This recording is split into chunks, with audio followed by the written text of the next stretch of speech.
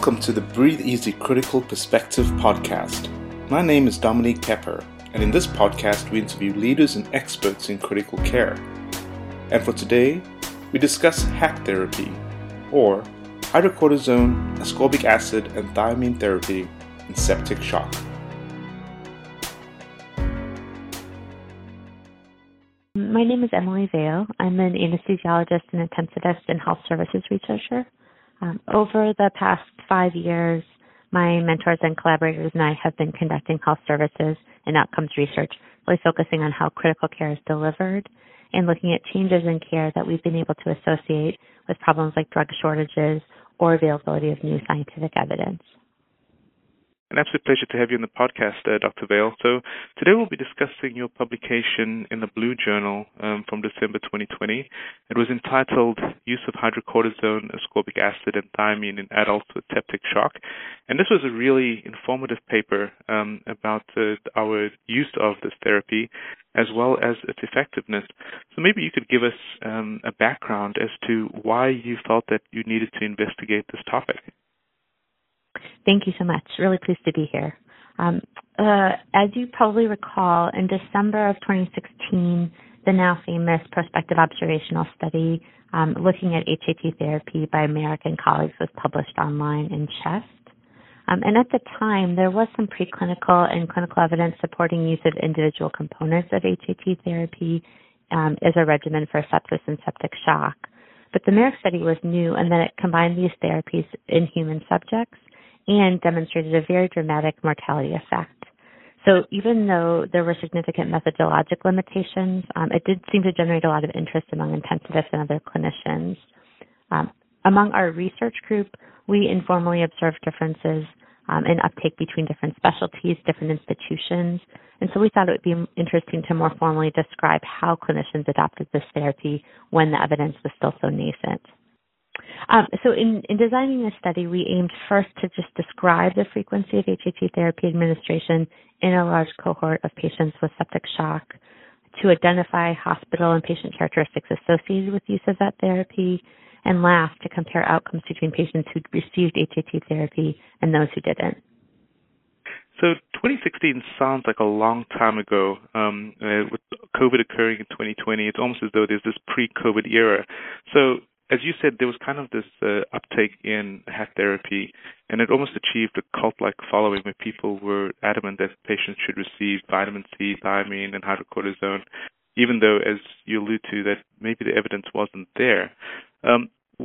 When you analyzed the article by American colleagues published in CHEST, what were the concerns that you had about it that made you say, you know what, maybe we need to do a bigger study? The Merrick study, again, was a prospective observational study with historical controls. And as they describe in the methods, they developed this regimen based on some preclinical and clinical evidence, and then started to administer it to their patients in a single ICU in a single U.S. hospital who presented with sepsis and septic shock. They had 3 very dramatic results with dramatic improvement in mortality, and so made the decision that they wanted to administer this HAT therapy to all patients in their ICU who developed sepsis and septic shock. Because they didn't feel comfortable withholding this therapy that they clearly really believed in to the patients, they made the decision to use historical controls.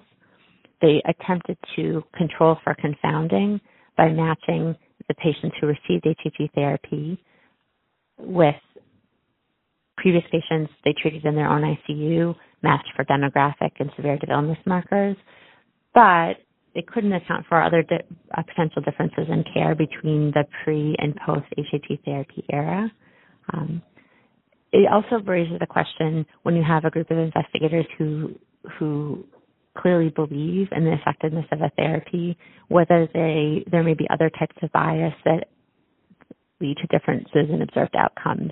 For example, where they may have been more or less willing to adjust goals of care in response to perceived benefits of therapy, or there may have been differences in the clinicians present before and after the HAT therapy was administered that may have contributed to the observed results. And I think that's especially likely given how large the effect size that they observed.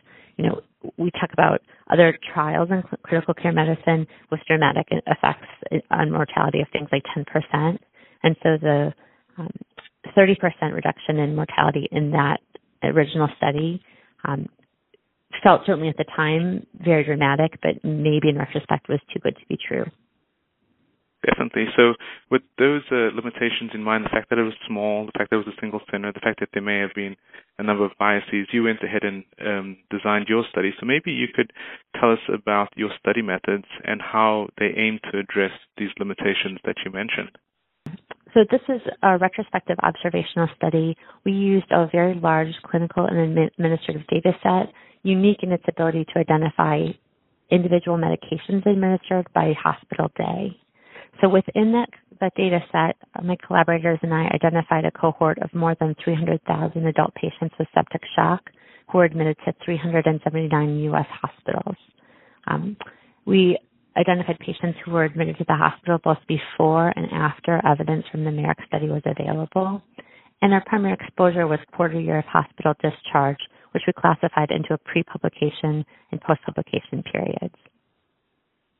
So there's a big difference in terms of number of patients. I think you alluded to the fact that the MERIC one was 47 and yours was more than 3,500, and theirs was a single center versus yours, which was 379 centers. So what findings did you have? I'll say first that unlike the MERIC study and some of the work done in the interim, our study really did focus on practice adoption and variation between hospitals, which is something that real-world data is perfectly suited to do. As you said, though, we did find 3,500 patients who received HAT therapy, which was a large enough group that we were able to examine the effectiveness of therapy in this specific subgroup of patients. So among the 3,500 patients that we identified with septic shock, we found about 2,000 who received HAT therapy within 2 days of ICU admission. So in that smaller subgroup, we compared patients who received the therapy and those who did not, only in the subgroup of patients admitted to a hospital after knowledge of MERIC was believed to be widely disseminated, so after July of 2017. In those groups, we found significant differences in the types of patients and some of the characteristics associated with repeated HAT therapy, and we did surprisingly find an increased risk of in-hospital mortality among patients who received HAT therapy when compared to those who did not. So how did you explain those findings? What is notable to me was, as you said, a substantial proportion of patients received HAT therapy after the publication of the MERIC article. But what surprised me was that patients seemed to do worse even after you adjusted for important risk factors. How did you explain that? Good questions. I think first I'll say that this finding was robust to some sensitivity analyses. So when we used propensity matching and compared different groups of patients, or tried to account for some of these potential confounders, we found a remarkably similar effect size. It was actually similar to effect size in some of the recent randomized trials. The major limitation of this study is unmeasured confounding. So although we had a robust data set, which has been used in a lot of studies of pharmacotherapy, and a lot of information about the demographic and clinical characteristics of our patients, we couldn't identify exactly why clinicians decided to use the therapy. What we couldn't account for was rapid changes in clinical status of patients. For example, someone who rapidly deteriorated over the course of an afternoon between the intervals of data collection, nor could we specifically adjust for severity of illness. So the data set we use does not have its own measure of severity of illness. And so even though there can be temporal changes that happen during the course of an ICU day or ICU stay, some of those differences that may have led a clinician to administer HAT therapy that were also associated with worsening outcomes were not necessarily captured in the data set. So you've mentioned a number of limitations of your study, but one of the strengths are that it was a large study, I think in the factor of like 30 times larger than the previous publication, and you obviously had a number of more centers. So with that in mind, there have been subsequent publications that have shown in randomized trials that HAP therapy, or at least vitamin C and thiamine, aren't beneficial in septic shock. What's your take on use of this therapy in patients with septic shock now? I think in comparing the total body of evidence now, so there have been a few observational studies that have shown some benefit. Some of those are modeled exactly to match the NARIC study, even sometimes down to the sample size. The observational studies are likely to be affected by unmeasured confounding, as ours may have been, as well as problems like a mortal time bias that we were quite careful to avoid in our study.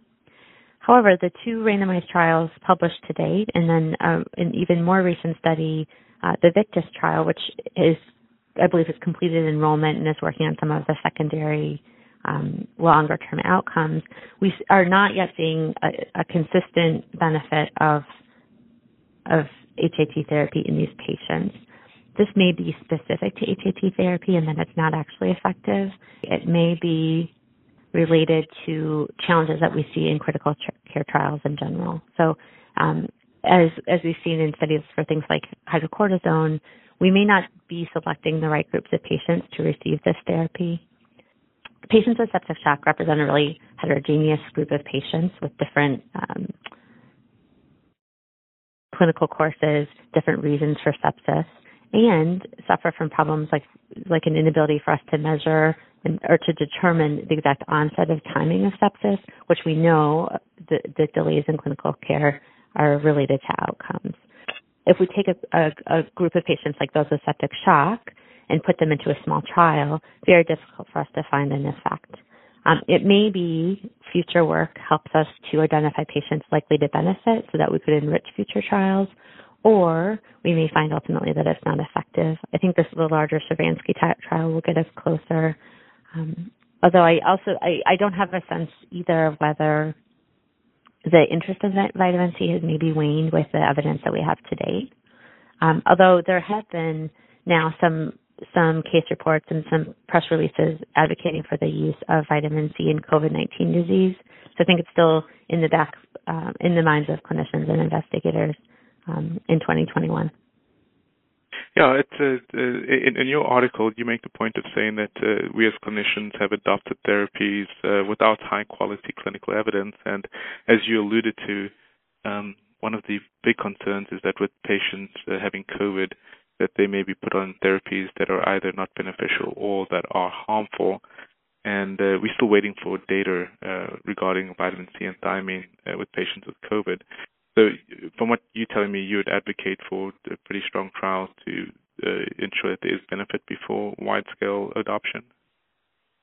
I think so. And there have been lots of groups of patients, or lots of groups of investigators doing really novel work on things like platform trials, large-scale trials that should be able to get us some answers sooner. But from what we know to date, it's really hard to say that this therapy is as effective as it was found in the original NARIC study.